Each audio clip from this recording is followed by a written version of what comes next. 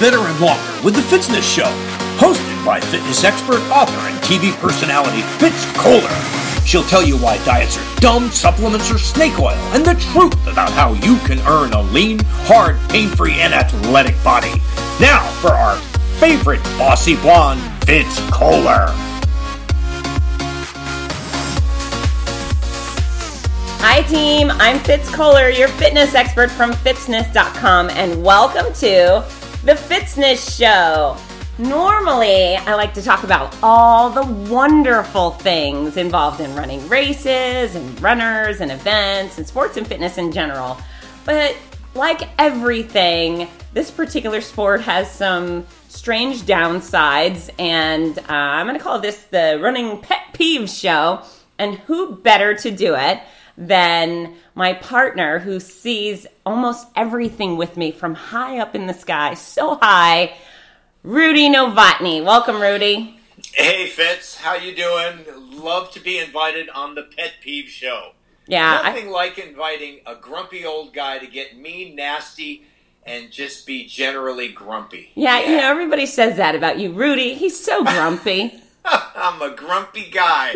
Let's get to it. I can't wait. So speaking of pet peeves, I think everyone should know. So Rudy and I are not in the same place. We're communicating via the computer. But is it a pet peeve of yours to lose things that you put in a quote unquote safe place? Oh, nice start. Yeah. So we're starting off with the most current pet peeve of and I think we've all done it. I've done it a number of times, is making sure that you put whatever it is away in a really, really, really safe place so you don't lose it. And all you're doing is hiding it from yourself, right? Exactly. Yep. And that's what I did this morning, but it seems to have worked out okay, so on with the show. That's right. And for your information, what we're talking about is I asked Rudy to put in his earbuds with the microphone so I could hear him better. He's like, yes, of course, they're right here. Wait a minute, right here. And it just kept going. And all I could hear you in the background is talking to yourself going, okay, wait. Yep, I did a good job of that one. Still haven't found it and probably won't until the next show we do. That's right. Whatever. Whatever. It's all good. So, always happy to have you with me because you're so much fun, even though you are this grumpy guy, right? Thanks, Fitz. Yeah, I'm a grumpy old guy trying to have fun, just kind of looking out over the Carlsbad coastline here. It's about 75 today. What do you have there in Gainesville? I think it's 80-something. I win. You win. 80 and humid. I know. I got a little stickiness, too. Take that. Gee whiz. Don't miss that at all. 75 and dry. Sorry. Oh, not sorry. I love the sticky. I love it so much. We're going to have some rain, too, and that feels good. Lovely. Lovely. You're such a lizard. Life in the tropics is good. Yeah, man. So, we're going to go into race peeves, and I've made a list. Did you write anything down? I didn't, Fitz. I'm totally winging it. I'm going to work off of what you feed me and what comes to mind. Okay, so as always, not that it needs to be invited, because I know you're always happy to put in your 2 cents, but if any of my thoughts trigger your thoughts, please feel free to dive right in. Absolutely, can't wait. So I'm going to start with one of my peeves that's actually grown on me because it's your pet peeve. Let's start off with race bandits. Ready, set, go. Don't. Just don't. Just don't. And race bandits, go away. And don't ever come back another day. That's it. Simple. Done. And tell people what a race bandit is, because not everybody knows. That's true. Okay, so essentially a race bandit is someone who's decided to not register for an event and spend the money that all the registered people have to enjoy all the resources and all the niceties that are provided for registered runners. And so they have no bib on, and, their attitudes run the gamut from, we'll just start from here, from it's a public street and I have every right to be there, to, big deal, who am I hurting anyway, to, well, I'm not taking a T-shirt, and I probably won't take a medal, but many of them do, to, I don't know, just a self-righteous attitude of I'm entitled to run this event, and or just I'm not taking anything. I won't stop at a water station. All kinds of nonsense to justify their existence. But of course, you and I both know that bandits put a significant weight and difficulty in many cases on the resources that are provided those who pay for them. Such as, go on. Well, I mean, let's go to the big ones, okay? Let's go to the big ones. Medical needs, okay? All the volunteers and all our medical staff are staffed to assist the registered runners. And if those medical staff members are needed to assist a non-registered runner, then that takes away from those resources right there. And that's a big one, okay? Huge. Yeah, it's huge. And it's not like... And if one of those non-registered runners gets hurt along the way, guess who's getting sued? Exactly. And it's not, just like hospitalization. It's not like anybody's going to be turned away, but it takes away from, those, again, that have, paid for those resources to be there. Additionally, in many cases, medical information is provided by the participants that's encoded in I'll use the term chip, in their registration information. Perhaps penicillin intolerance and other vital information that's provided. People to notify and other vital information. Well, clearly, because they're not wearing a bib and have no chip or additional information, those non-registered runners don't provide any of that information, so it's difficult in many cases to serve them properly.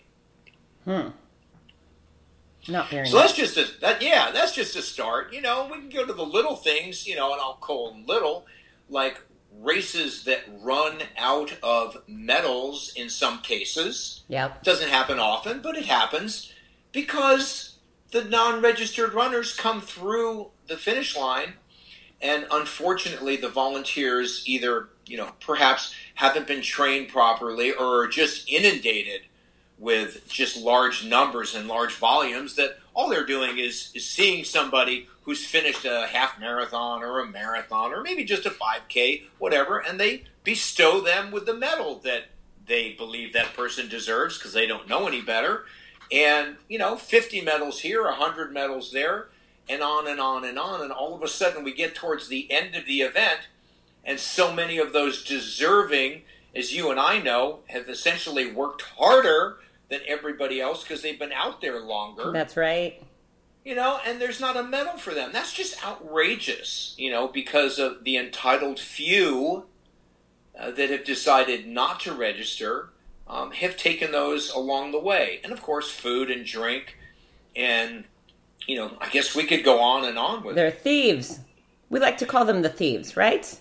Well, it is theft. Yeah. I mean, it is theft. There's absolutely... And this will probably open a hotbed of response, and that's good because we can have discussions about it. But it truly is theft of services, theft of materials, and those courses have been, in most cases, closed because of the fees that have been paid, the permits that have been drawn, and the significant efforts of the race director and their staff and volunteers to marshal and close that course for the safety and the enjoyment of all the registered runners. Yeah, I don't think people have any idea how expensive it is and how much effort goes into getting those permits, shutting down the roads, and hiring the law enforcement and the contractors who put up the fencing and everything. It's a fortune. So you're legit stealing, and some race directors are actually going after these bandits now. There's people that are being charged with misdemeanors over it, which I love. Yeah, they're getting, they're getting more serious about it. They're getting more aggressive. You and I have seen, you and I have been in a number of races where they actually have a group of security, paid security, to take these people off the course, in some cases a half mile out, in some cases more than that. When I say half mile out from the finish line. Right. Because let's face it, the most effective way of handling something like that, essentially as far as, guarding from medals and use of finish line, post-race food and refreshments, et cetera, is getting them off the course before they reach the finish line. So I'm going to pause you there because all of that's great information. So I love the way you handle this all at the start line. So Rudy and I work together. I normally yield to him and he says, if you are not registered, get off the course. If you are standing next to somebody without a bib, point them out. Flag over security. We'll get rid of them, right? Right. What happened to Rudy? You seemed like such a nice guy, and then he started talking about bandits, and I want to cry. Oh, no. I know. He's the perfect pit bull, but then we go, and that was your pet peeve. That's why I threw that one out first. Mine is the finish line. Okay. Where I turn into a bit of a monster when people who are not registered for the race come through the finish line. Yeah, that kind of... I've seen you get a little cranky, particularly recently. And you know what, though? I think you have a point. I think you have a very valid point there. Go on. It's taken those a-holes that you were talking about, and I can't let them through. I just morally cannot let them through. There's a couple. There's the ones who actually ran the race and no bib. And so, if I see no bib on a person, that's why people need to put their bibs on the front. It's not only for the photography, but so good point. Yeah, good so point. People know they belong there. And if they're coming through without a bib, I will tell volunteers, do not give the guy in red shorts a medal. He's not a registered runner. But then I get furious. I get so mad when these people, it's just so selfish. They grab their baby once they hit the finish line chute, and they're going to make it all about them. Well, P.S., you're running a race with all these other runners, athletes who've trained hard. They're looking forward to not only their moment at the finish line, but some finish line photo. I think it's horrible to have some baby or some kids running in the photo, or some dad with the loafers and the backpack and he's sloppy with the camera. Get out of my finish line, right? Ooh, mean Fitz Kohler. Mean. Well, okay, so essentially, of course, I agree with you because it's busy enough in the finish line and in those chutes there without family and friends coming through. I guess the flip side of that is, and you and I have seen it, we've been doing this a while, it's the sharing of the celebration. Probably many of them are first timers, maybe not, but they're excited and they want to share that moment with their little one or their spouse or significant other. So essentially it's a harmless concept or idea. However, it is very problematic. Yeah. And I get where you're coming from, and let's kind of get down to it at another level. That finish line area, those chutes are a restricted and secured area. Absolutely. Okay, so I'm with you. Well, and then mom falls with baby. Baby splits head open in the middle of the course. Guess who's paying for baby split head? Race organization. Guess who's getting sued for baby split head? Race organization. There's so much wrong. Susie's dad trips over his loafers and wipes out another runner. It's an earned place. And one of the things that I tell people on the microphone at the start and at the finish line, and I mean it, is this place is a earned opportunity. You have to earn the finish line, and there's nothing better to teach your children than how to support others. Their place is on the outside of the barricades, waving, screaming, rattling that cowbell, but they do not belong inside of it. So as a parent who's raised two really nice kids, I think it's bad parenting to demonstrate rule breaking. The rules don't apply to us. We're entitled. It doesn't matter. Teach those kids how to be a good support system, don't you think? Yeah, I know. I agree with you, and the you said it before in our conversations. The finish line is a very hallowed place. It's somewhere where the celebration truly starts. that celebration might be a little less in a kids run or in a, maybe 5K, although distance does not demean the effort and the celebration and the honor of finishing. But when you get to a half marathon or a marathon where there may be, more of a struggle, if you will, or more of an effort to get to that hallowed place, it should indeed be reserved for those that have worked for that opportunity and put in the hours and days and weeks of training, and hopefully just hours to get there instead of weeks to get to the finish line. Well, it's funny because you and I, people like that we're so happy, and we're so happy for them, and we truly love the athletes. So, it's a win-win. They like us because we like them, and everyone's happy. But I fiercely want to protect those people. I get cranky, and I'm quite confident there's a couple dozen at least, mommies or bozos who decided to grab their kid or grab some other person to bring through the finish line. And I don't think those people like me anymore. And I also don't think I care, right? Fitz Kohler, you think there's a couple people out there that just might not think we're as cool as we think we are? I'm pretty sure there's a few people that hate my guts. There was, this weekend at Savannah, public Savannah women's half marathon and 5K. I had some dude, it was about the 2.5 hour mark of the half marathon. So very busy shoot. And some jerk comes riding towards me, and I'm standing inside the finish line on the mic, and he was on a bicycle. No. And I used the mic as a weapon, not to hit him, but as to publicly shame him. And I said, "Get off your bike and get out of my course." And he looked at me, and I ran up. I grabbed his handlebars physically, and I said, "You need to get off the course." And he was like, "I'm just going to go past you. I'm going to go." And I said, "No, you're not." He goes, "Yeah, I am." And I ripped him apart. I said, "You need to get off that bike and get off this course, or I'm bringing the Savannah Police Department. And if you hurt any of my athletes, we will sue you for everything you have for the rest of your life." And he was like, "Oh." So he turned around. I was so mad. I didn't tell him all of that on the microphone, but the first few statements were at least enough to get his attention and embarrass him. And so the next day I was doing yoga in the park where the race puts on yoga the next day, and all the girls, so none of them said like, "Hey, you were the fun one at the start line," or "Hey, whatever." They go, "Are you the one who got that guy on the bike off the course?" I was like, "Yeah, that was awesome." So while he hated me, I think those girls really liked me. Well, what a transition from sweet, fun, ha ha ha, Fitz Kohler to... Did you use your big girl voice and everything? That's right. I used my mommy voice. It was the mean one, really. You used your mommy voice, and you grabbed his handlebars.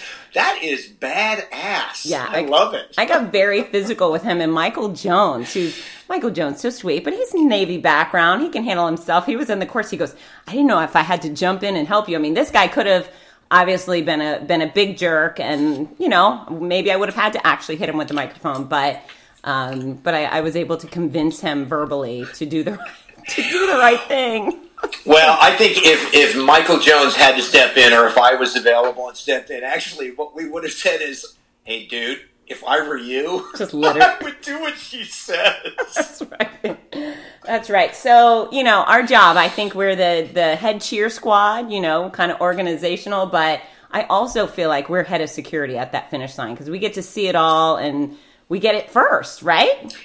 Well, it's, without patting ourselves on the back, it's because we care, Yeah. It's because it's kind of just an extension of what we do.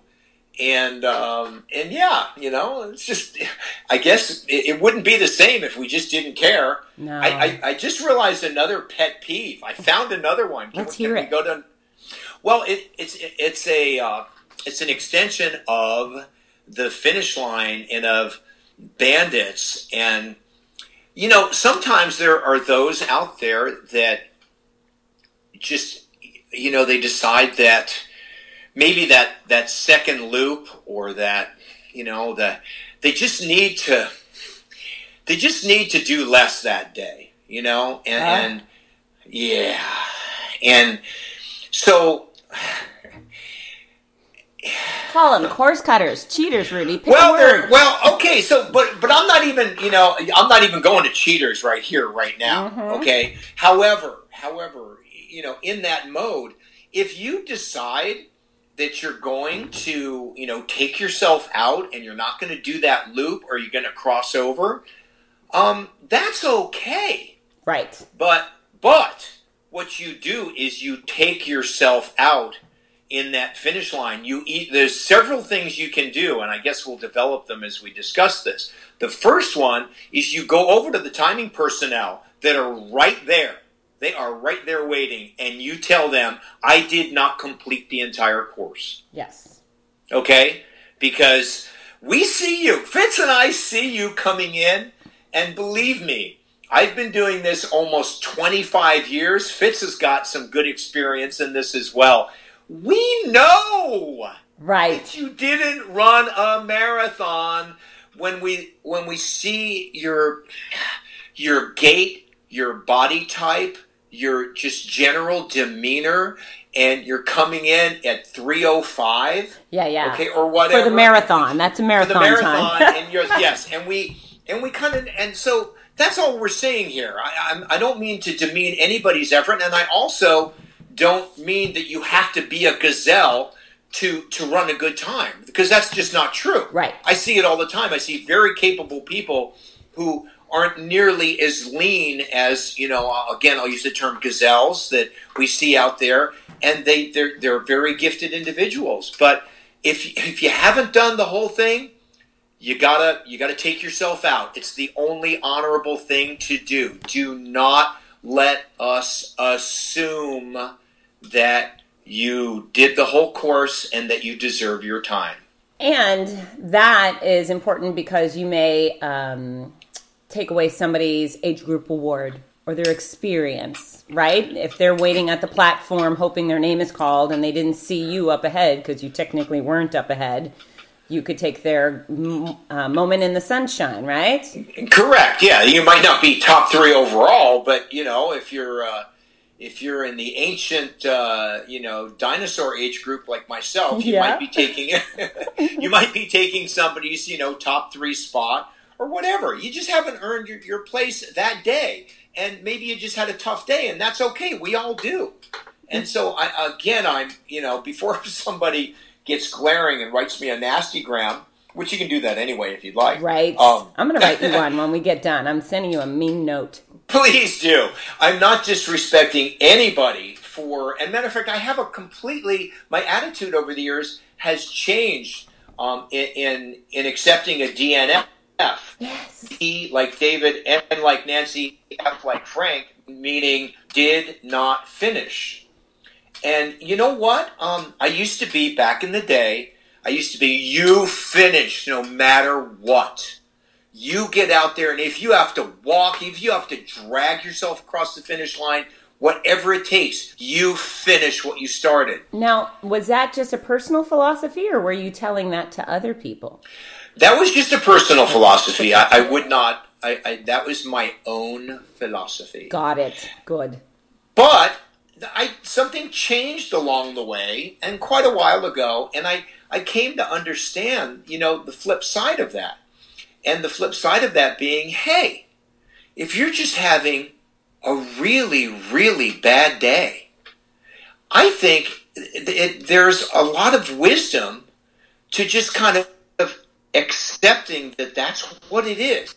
It's a bad day, and go ahead and do not finish. Go ahead and take a ride back so you can not necessarily live. Right. Of course, live to run another day. Live to run another day. Now, I say that both literally and figuratively. If you're seriously going through a medical issue, of course. But I'm just talking about you're not having a great day. I'm not telling you to be a quitter. I'm just, and particularly if we're talking about a marathon distance or an ultra distance, or even a half marathon for some people, I think there's a lot of wisdom to just saying, nope, it's not my day.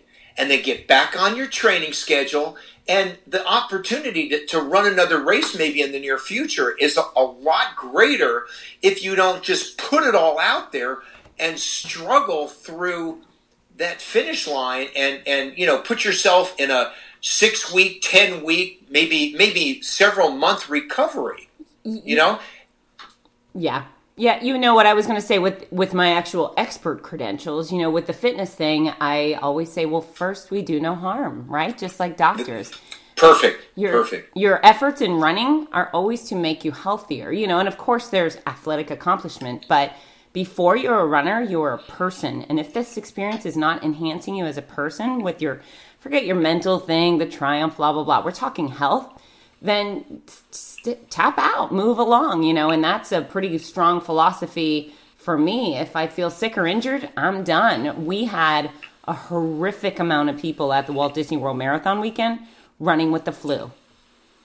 Oof. Yeah, and I know personally several of them that took months to recover. It's, I don't know, April, they're just getting back to running. I mean, there's a point where it's just stupid. It's just a race. It's just a medal. So you're blowing your $60, $100, whatever dollars. It doesn't matter. I don't care if you flew there, if you're sick, if you blew your knee out or whatever it is, just get a cowbell and cheer for the other people and take from the experience that you can. But you're a person first. And if that race is not enhancing your health, if it's hurting it, you shouldn't be taking part in it. Agreed. And Fitz, and again, I guess when I share this stuff, as you said, you have professional background. I do not. All my background is experiential. Yeah. And that's personal experience and experience within the industry and working with other people. Okay? So that's where all my stuff comes from. Which is very valued too. Well, but again, I think it's really important that everybody understands that's where my basis comes from. I'm not a professional, but I have a lot of experience. So for me, what we're talking about here also, it starts at the start line, right at the start line. So again, in my humble opinion, you do not start a race unless you are, and this number will slide with the distance, okay? I think, if it's a mile race, okay, you might not be feeling the greatest, but it's a mile, okay? At least you don't have a fever, okay? The flu isn't probably a great, I think you should be in bed. Yeah, but, and not infecting everybody else, right? Correct. Agreed. 5K, but as the distance gets longer and longer, have respect for the distance. Have respect for yourself and the other runners around you. But all of those factors, I personally, just myself, I would never go to the start line of a marathon being less than 95% healthy, ready, able, and feeling confident in my ability to put forth that effort on that day. That's my number. I'm sure other people might have other numbers, but you got to respect the distance. A marathon or a half marathon, that's a long way. Or, of course, we go to ultras. Yeah. 50, 100 miles longer, 24-hour races. Even for people that are totally prepared, feeling great at the start of a marathon or a half marathon, there's a really good chance something's going to hit the fan between point A and point B. Let's just talk about reality, right? There's a real good chance it's going to happen. If you're not already up there, if you're not at your best to begin with, the things that'll knock you down along the way could get dire. I do not like it when I have my friends that talk about it was miserable and I suffered and this, and I just think, if you were posting that same post today that said, I woke up, I had a stomach bug, or I've been recovering from the flu and I just decided to take a pass on the race today and get some rest, you'd have even more people in your little important comment section saying, wow, I'm so proud of you. What an adult decision you've made.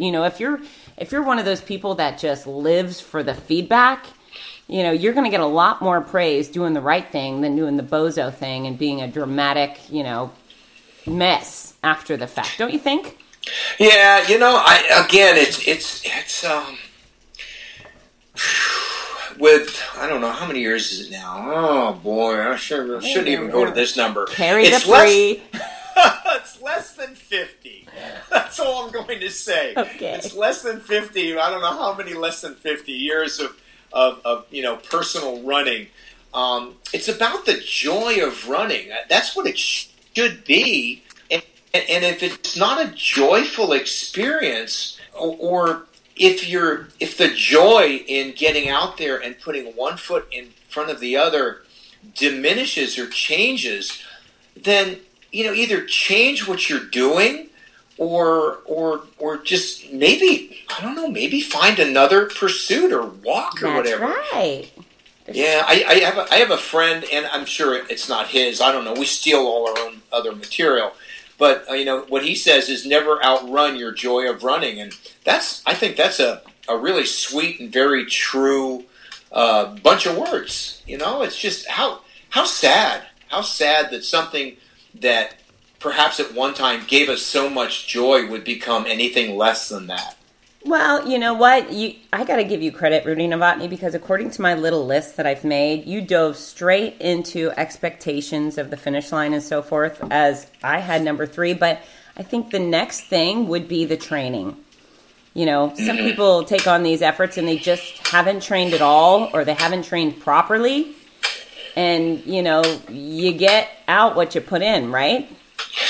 Sure. And I think, to keep the conversation moving specifically, I like the subtopic of expectations.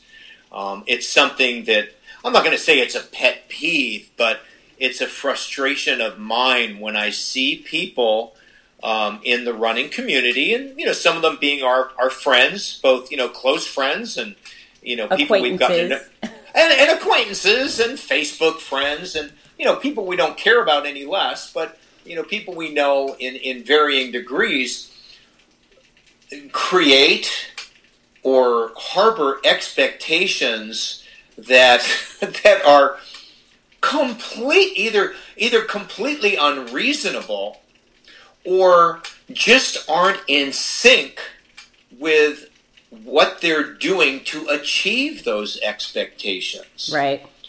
Okay, now, Rudy's beating me down. He says I shouldn't have a dream. No, that's not true. Everybody should have a dream.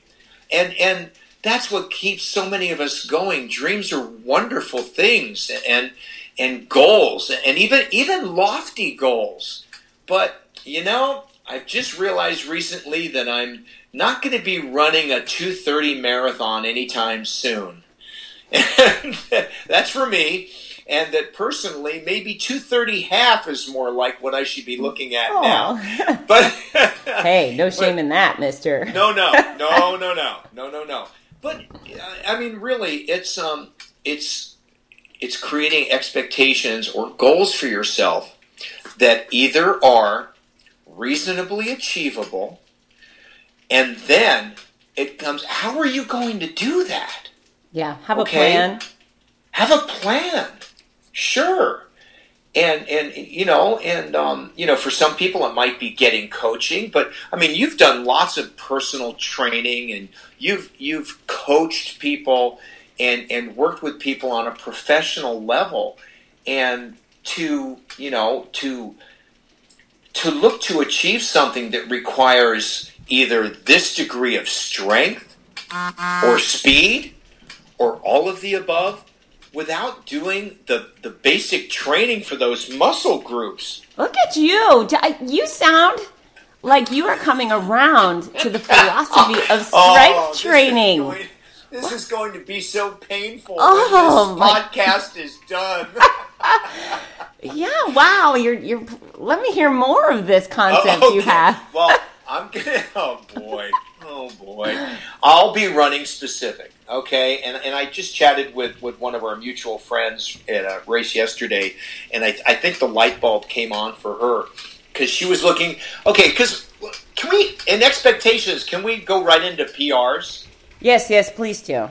Okay, so PRs, personal records, or also known as PBs, personal bests. The fastest you have ever gone a particular distance. Correct.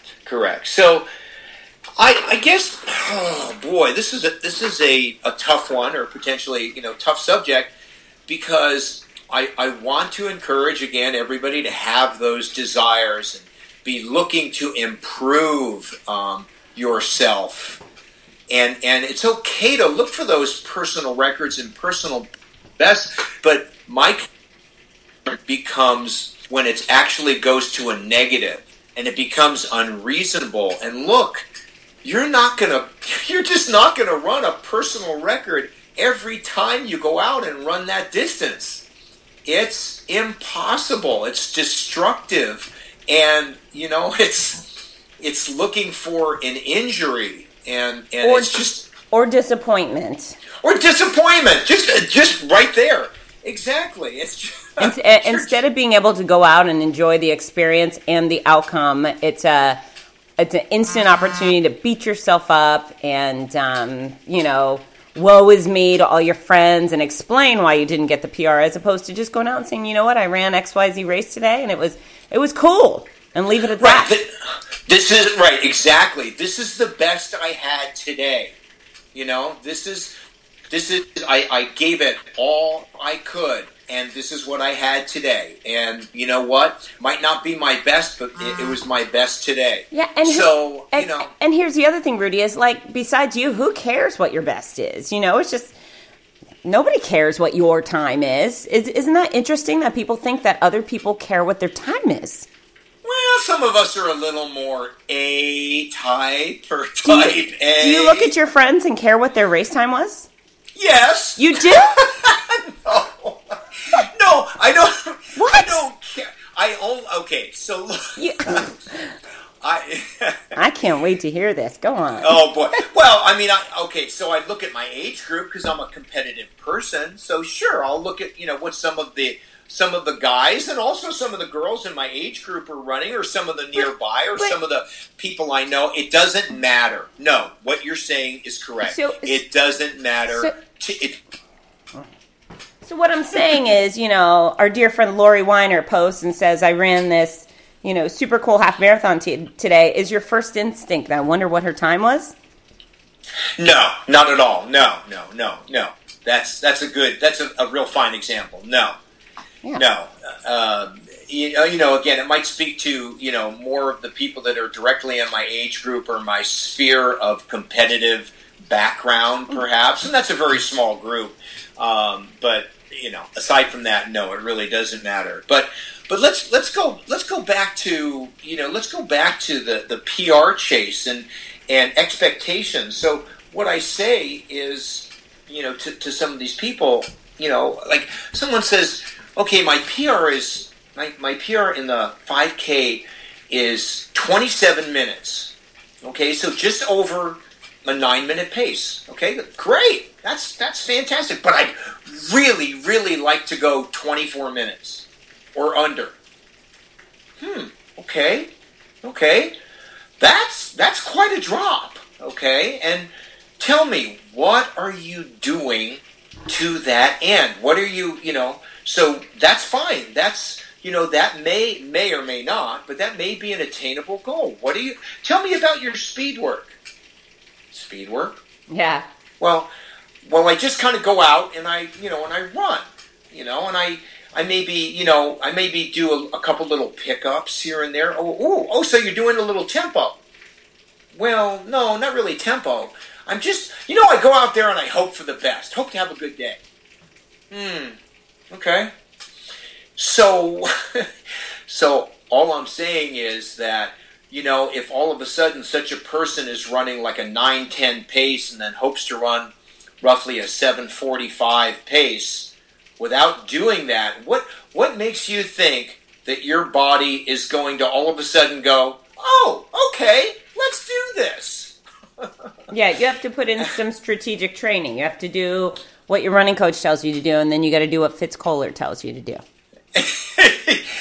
and not in that order, perhaps in the reverse order. Right. So, yeah, and the difference would be, what I tell folks is, if you get a running coach, someone who will tell you, work on your gait, someone who will tell you what pace to run at, your speed training, whatever.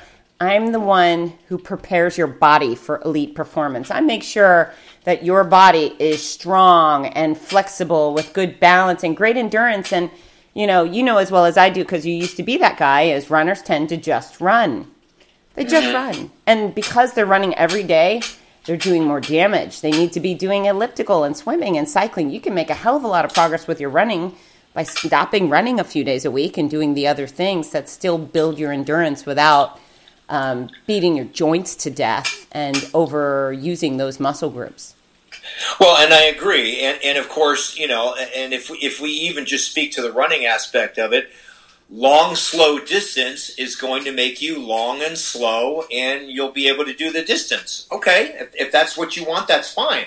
But if you're looking to run faster, then things like speed work and hill repeats and tempo work and look them up or get yourself a coach and check those things out, because all of those things and more will make you faster, and they'll make your running more fun. They'll make you stronger, and they'll give you an opportunity to perhaps, run more PRs or run faster like you're saying you want to do. And boy, speed work is something that I just fought and fought and fought and fought. And I just thought, if I just run, maybe some more hills and maybe further, I'd get faster. Well, of course, that never happened. And one of the guys that I ran with for many, many years was just an incredibly talented individual, much, much, much faster than I.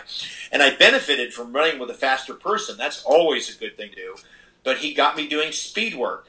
And he said, "You're going to hate me for a couple weeks." He said, "I'm going to guarantee you a couple things. You're going to hate me for a few weeks." And he gave me a structured speed workout. And there's all kinds of different ways to do it. When I say speed work, it's a very generic term. There's lots of different ways to do it. Some good ways, some bad ways, but there's lots of different ways. But he said, "You're going to hate me for a few weeks, and then it's going to happen. You're going to see the benefit. You're going to feel it. You're going to run some races. You're going to run faster. You're going to feel different when you're running harder. Mentally, you're going to change. Your ability to handle that stress going at a faster speed for a shorter period of time is going to improve." And man, I hated him for a few weeks. I hated him. And then, a few weeks down the way, 6 weeks, 8 weeks, 10 weeks into the program, I started running faster and better, racing stronger, and getting better times and enjoying it more. And it was magic. I love speed work. I love running hills, as hard as it is. I love hill repeats. Tempo works great. It just makes you a better runner, and it makes your running more fun and changes it up. You're just not running the same thing every day. Yeah.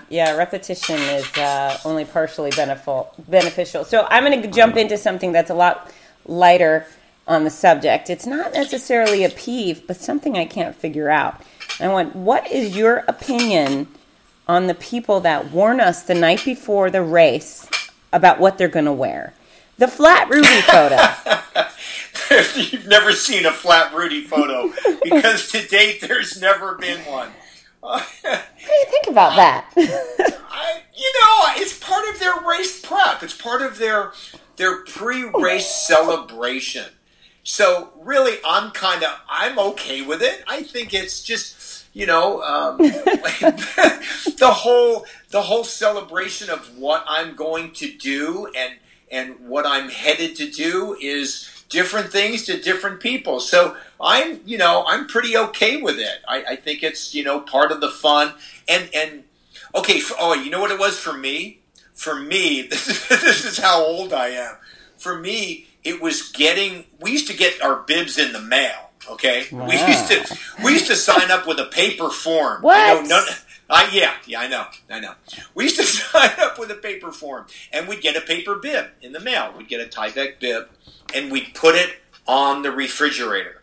And that would be something that I would see every day, and it would remind me that from one of my favorites, the Big Sur Marathon, was 3 months out or 4 months out, and I'd see my number and I'd concentrate on it, and it would be my focal point. So that was my pre-race deal. But yeah, people celebrate, and they'll take pictures of their restaurant tour the week before. Oh yeah, that's so funny.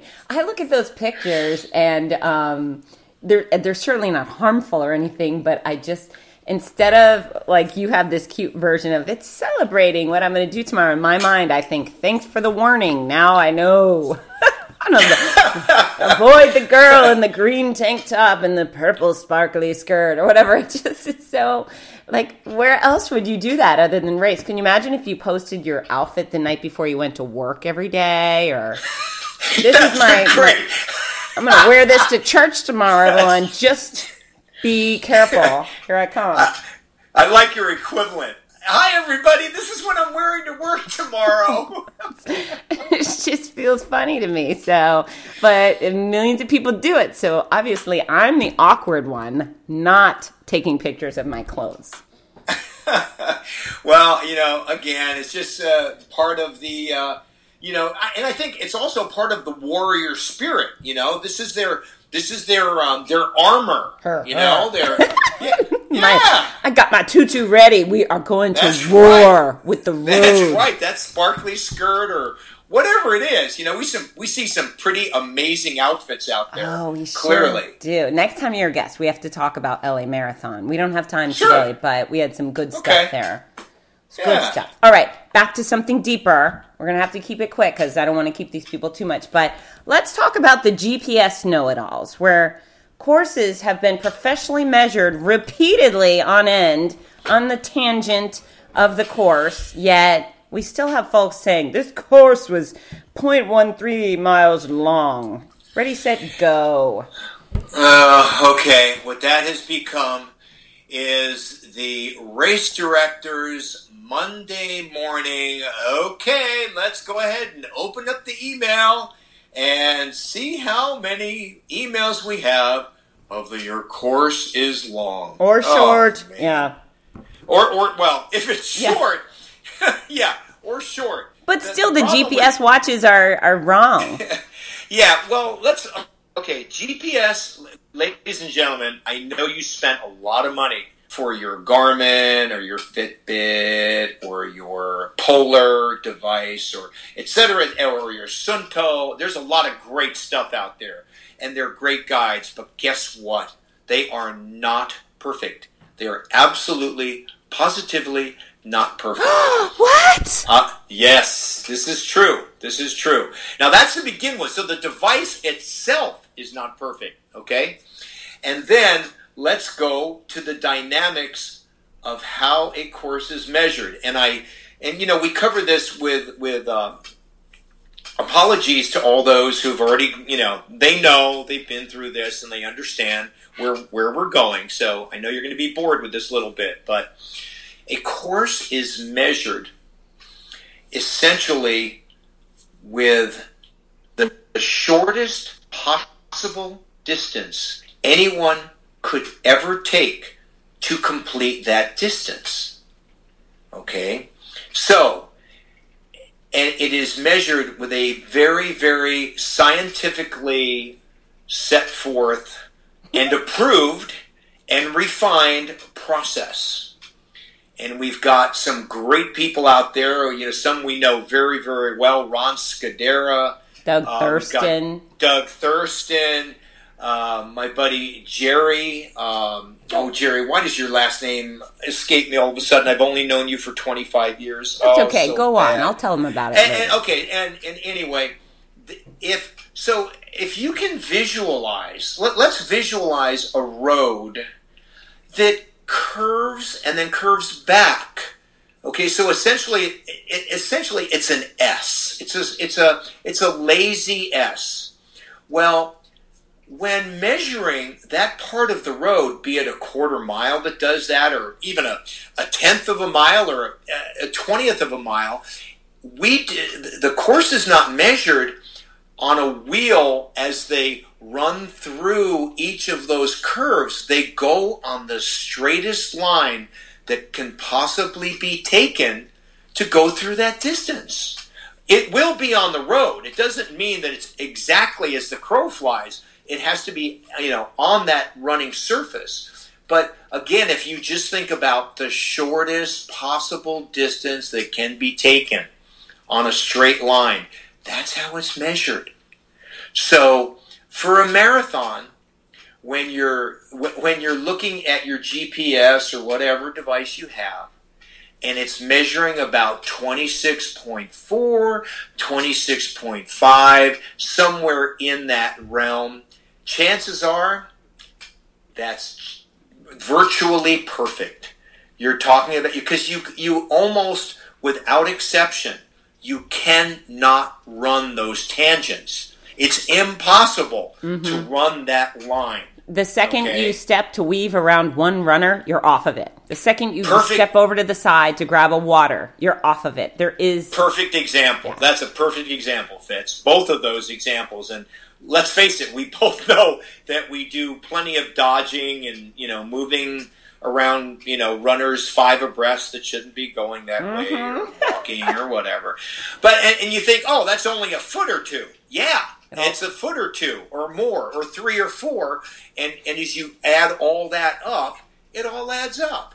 Yeah. So again, if your race is USATF, and there's probably another sanctioning body, but if it's USA Track and Field certified, you can be certain that has been measured, remeasured. If there's been any changes to the course from the previous year, even minor changes, it has to be remeasured. If a world record is set on that course, a course that's been measured, that hasn't been changed, it's been measured and measured again and again and again, it has to be remeasured. So are we saying there's a possibility that when people cross the finish and go, oh, the course was long, that just maybe they should take a chill pill and go on with their day because they're probably missing the boat? Yeah. You know when to worry, and this doesn't mean, oh boy, I don't even go there. Well, okay. Let's hear it. Come on. Okay. So if you finish your marathon and your Garmin says 26.2, or you finish your half and it says 13.1, or you finish your 10K and it says 6.2. Oh. Well, no, but here, because those things tend to be off, there's a certain percentage point where they could be long or short. You're right. You're right. But I am just saying that in my opinion and experience, there's more reason for concern if your device is measuring right on or super close. Yeah. That's all I'm saying, because the ability to run the tangents is generally extremely minimal. Yeah. You're essentially always going to be over. Now, again, Fitz and I welcome, comments from the professionals and those that are out there that I'm sure aren't listening to this podcast. Hey, I have a huge following of race officials. I forgot. So here's my... The professional race community. People love my kind of take no prisoners kind of frank talk with them. You got a watch. Friends, you have a watch. It's kind of there to give you the gist of where you are, give you the gist of what you've done. But it is by no means perfect, nor something you should use to professional standards in racing. So, go enjoy the experience and leave that race organization alone. And up to my next thing is, one of my peeves is when people will have an extraordinary race. So we'll have an event, they'll have big fun at the start line, thanks to cool guys like you and me, great music, tons of entertainment along the course, great nutrition, great hydration. They'll have an incredible finish line party. They'll do absolutely everything, gorgeous medals, gorgeous shirts, the elite racing experience, and then they get trapped in the parking lot for 20 minutes on the way out and slam the race and reviews. I cannot believe how many people have this bitter pill expecting everything to be perfect when a race organization kills themselves for 365 days to put on the absolute best experience as they can for, sometimes 20,000 people. And then these self-centered yo-yos get caught up on the fact that, someone left a flyer on their windshield, or, they dropped their medal and lost it, and now it's somebody else's fault. You know what I'm saying? Yeah, well, the whole experience is, a lot of work, as you said. some of these race directors and race management companies put in 360 plus days trying to make these events as close to perfect as possible. And it's a matter of life. It just doesn't happen. Little things happen along the way.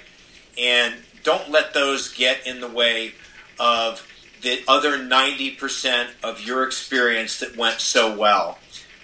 If it took you half an hour to get out of the parking lot, yeah, maybe the parking officials and traffic control wasn't what it should be, but don't let it ruin your day. Now, Fitz, on the other side of that, you and I work for a number of different race directors, a whole bunch of them. Yes, we do. And they're really good people who really strive to provide a wonderful experience for these athletes.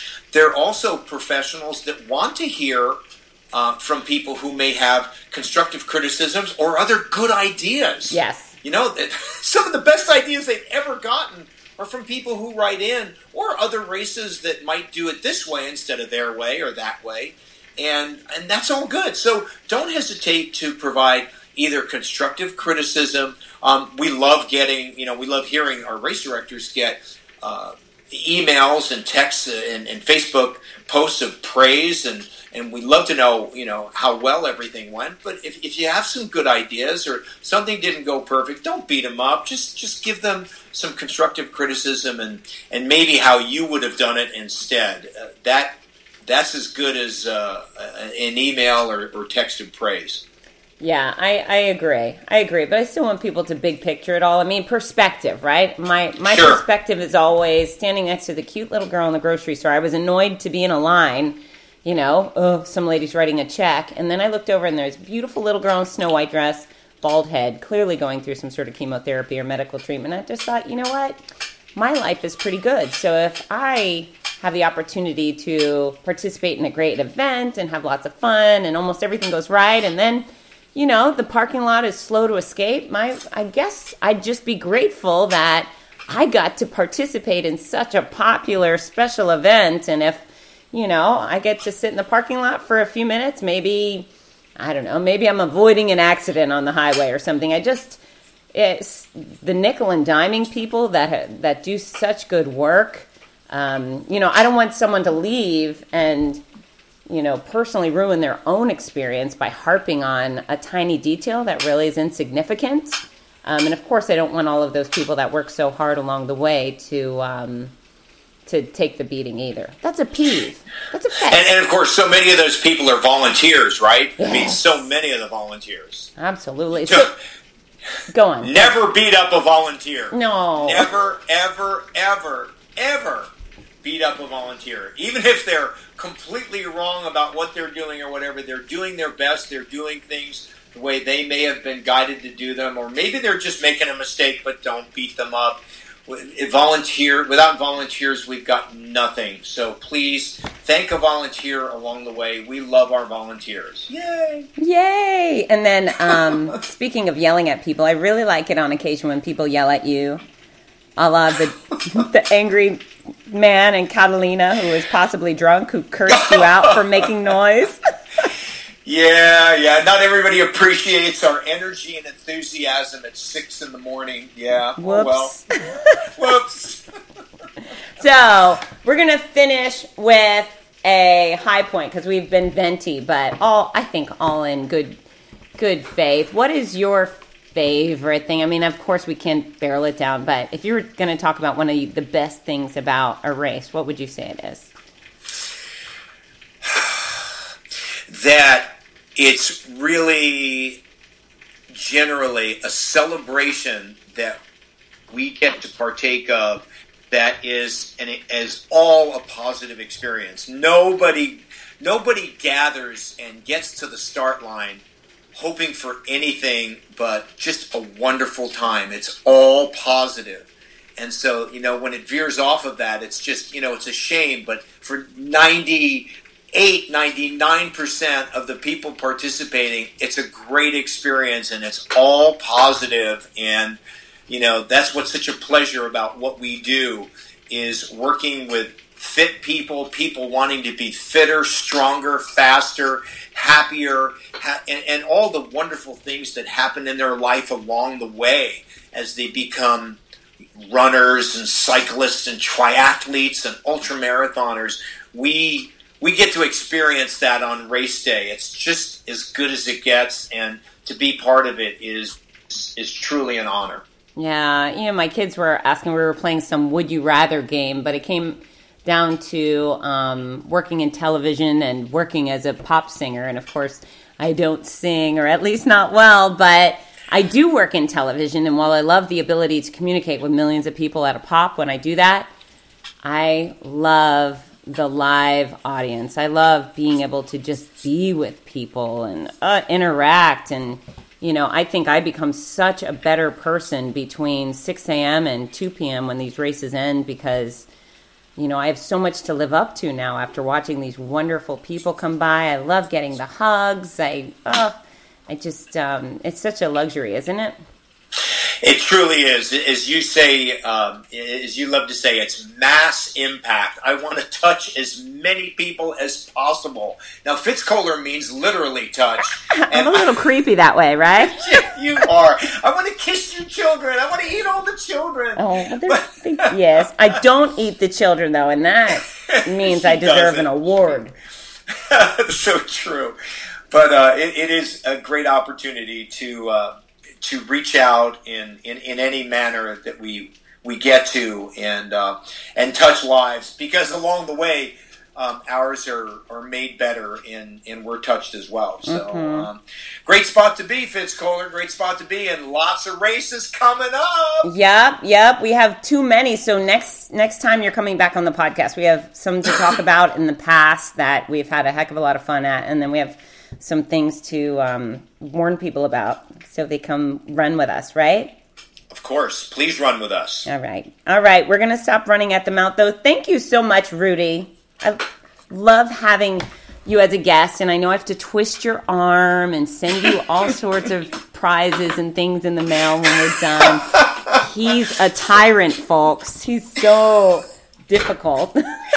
Oh, promises never kept. Right. Prizes never received. I'm telling you, it's brutal. Hey, Fitz, it's a pleasure. Thanks so much for inviting me on, and I hope people enjoy the podcast and keep doing the good work you're doing, and you'll be showing up here on the correct coast very soon. All right, for Big Sir. All right, Rudy Novotny, folks, best announcer in the country. I'll take a back seat to that man anytime. Thank you so much for listening. If you have pet peeves of your own, share them with me. Share them on the Fitzness Show podcast. I'm at Fitzness on Instagram, on Twitter, on Facebook. You can find Rudy Novotny on Twitter, even though he doesn't use it. He's got Rudy Novotny Race Announcer page on Facebook, although he doesn't use it. But we would love to hear from you. Thanks, everybody. Get to work.